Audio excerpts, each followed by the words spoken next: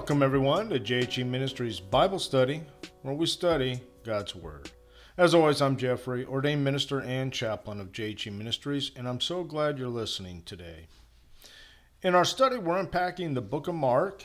Last time we started chapter 4, and we're working our way through this chapter. So if you will, turn with me in your Bibles to chapter 4, verse 21, and let's get into it. Now, we're going to be starting to talk about the responsibility of those who hear. And we're going to be talking about the parables of the lamp and the measure. So let's jump right into this with verse 21 as it says, "Also he said to them, Is a lamp brought to be put under a basket or under a bed? Is it not to be set on a lampstand? For there is nothing hidden which will not be revealed, nor has anything been kept secret, but that it should come to light. If anyone has ears to hear, let him hear." Then he said to them, "Take heed what you hear. With the same measure you use, it will be measured to you. And to you who hear, more will be given. For whoever has, to him more will be given. But whoever does not have, even what he has will be taken away from him." Now, as we take a look at verses 21 through 23, if a lamp doesn't help people see, it is useless. A question you need to ask yourself is, does your life show other people how to find God and how to live for God? If not, ask, what baskets have extinguished your light? Complacency, resentment, stubbornness of heart, or disobedience. These could keep God's light from shining through you to others. And we see here the lamp represents the truths which the Lord imparted to his disciples. These truths were not to be put under a basket. They weren't meant to be put under a bed, but they were meant to be out in the open for everyone to see. Now, the bushel basket may represent a business, which, if allowed, will steal time that should be given to the things of the Lord. The bed may speak of comfort or laziness. Both of these are enemies of evangelism. Now, in the parable of the lamp represents Jesus, who has come. As the purpose of the lamp is to be put on a lampstand and not under a bowl or under a bed, so the present hiddenness of Jesus will not always be. And God intends that one day Jesus will be manifested in all of his glory. This will be at the second coming. They call that the parousia. But now, Jesus is hidden. It is therefore of utmost importance for us to be careful hearers, to have spiritual perception. Now, Jesus spoke to the multitudes in parables. The underlying truth was hidden, but the divine intention was that the disciples explain those hidden truths to willing hearts. Verse 22 might also mean, however, that the disciples should serve in constant remembrance of a coming day of manifestation when it will be seen if business or self-indulgence were allowed to take precedence over testimony for the Savior. The seriousness of these words is indicated by Jesus' admonition. If anyone has ears to hear, let him hear. Then the Savior added another serious warning here as we move into verses 24 and 25. Take heed what you hear. If I hear some command from the Word of God, but fail to obey it, I cannot pass it on to others. What gives power and scope to teaching is when people see the truth in the preacher's life. Now, whatever we measure out in sharing the truth with others comes back to us with a compound of interest. The teacher usually learns more in preparing a lesson than the pupils. I remember a time in my youth when I was teaching first and second grade Sunday school, and I was just starting out, and I was worried, oh man, what if these kids ask me some questions that I don't know about? And it caused me to truly study and prepare and take serious my study plan, my study lesson for that Sunday for the children. So you can learn a lot from your own preparation to teach others. And the future reward will be greater than our puny expenditure of time over it. Now, the parable of the measure begins with an exhortation or an encouragement to spiritual perception. The more one listens to the word of Jesus with spiritual perception and appropriates it, the more the truth about Jesus will be revealed.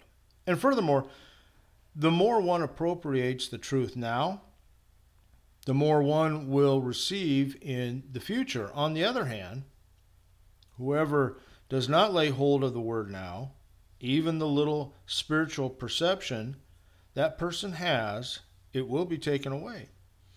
Now, every time we acquire fresh truth and allow it to become real in our lives, we are sure to be given more truth.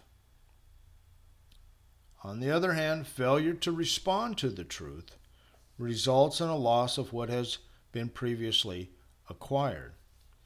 Now, the light of Jesus' truth is revealed to us. It's not hidden, but we may not be able to see or to use all of the truth right now.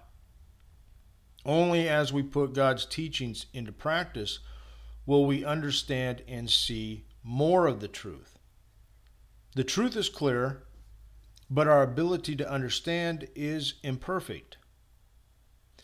As we obey, we will sharpen, put vision, and increase our understanding, and we can refer to James chapter 1, verses 22 to 25. So verse 25 simply means that we are responsible to use well what we have. How much we have is not nearly as important with what we do with it. So let's move back on here to the parable of the secretly growing seed with verses 26 to 29.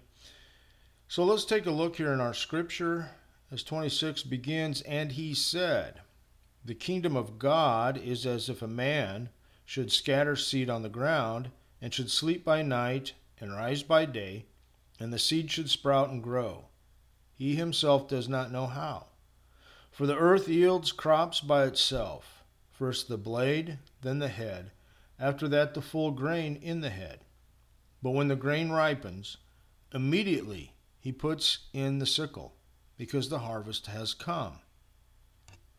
Now this parable is found only in the book of Mark, and it can be interpreted in at least two ways. The man may picture the Lord Jesus casting seed on the earth during his public ministry and then returning to heaven. The seed begins to grow mysteriously. It's imperceivable but invincible. From a small beginning, a harvest of true believers develops. When the grain ripens, the harvest will be taken to the heavenly gardener. Or the parable may be intended to encourage the disciples. Their responsibility is to sow the seed.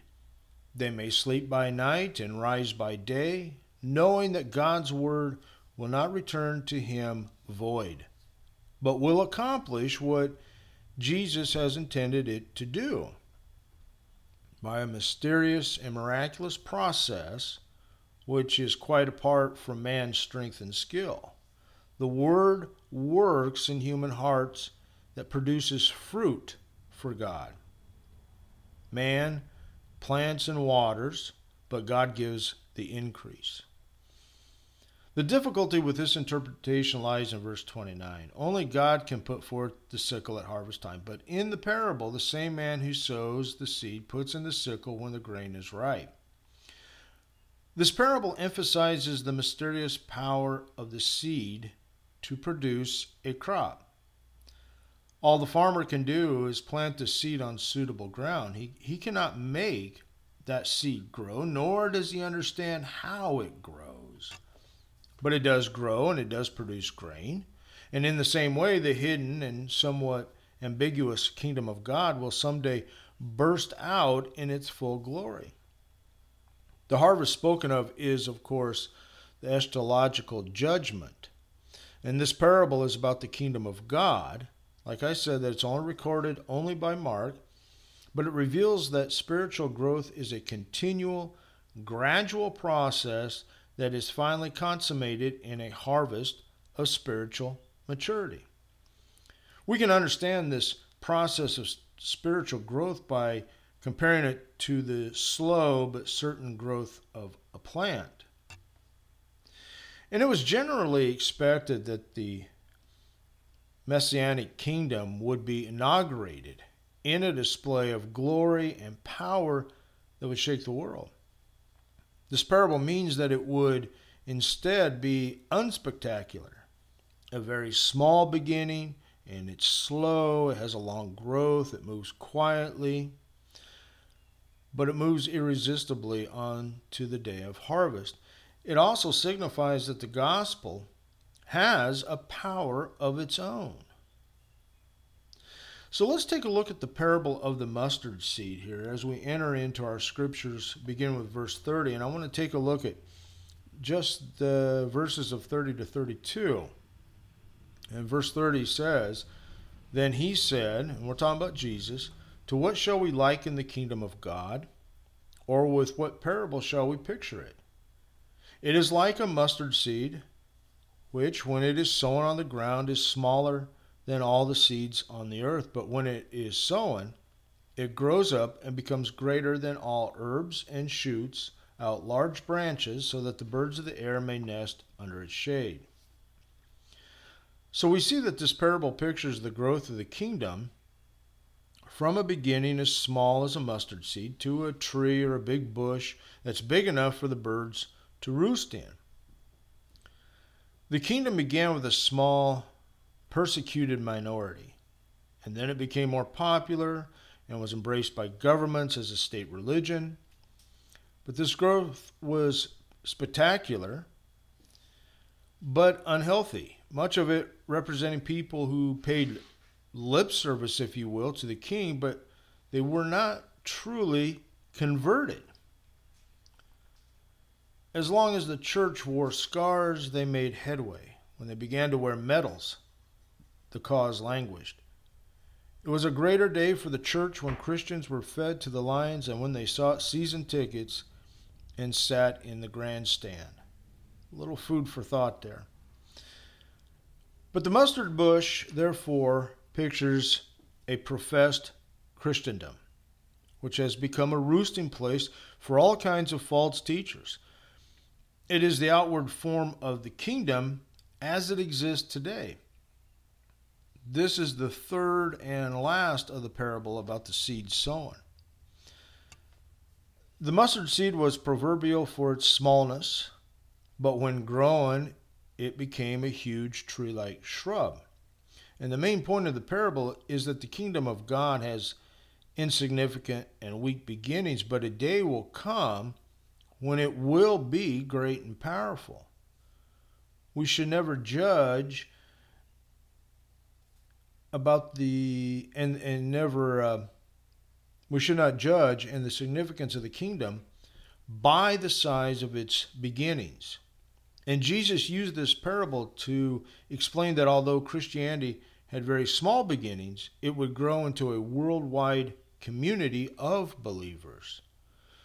When you feel a tone in your stand for Christ, realize that God is building a worldwide kingdom.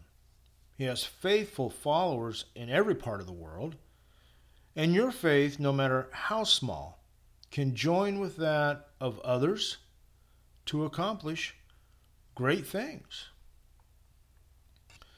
Now let's move on real quickly here. I got a couple verses I want to look at. Verse 33 and verse 34. We have the summary statement on the parable. And if we look to our scriptures here, verse 33 begins, "And with many such parables he spoke the word to them as they were able to hear it, but without a parable he did not speak to them. And when they were alone, he explained all things to his disciples." So verses 33 and 34 introduce us to an important principle in teaching. Jesus taught the people as they were able to hear it. He built upon their previous knowledge, permitting time for them to assimilate one lesson before going on and giving them the next. Conscious of his hearers' capacity, he did not give them with more instruction than they could absorb. The method of some preachers might make us think Christ had said, "Feed my giraffes" instead of "feed my sheep." Now, although his general teaching was in parables, he explained them to his disciples in private. He gives light to those who sincerely desire it.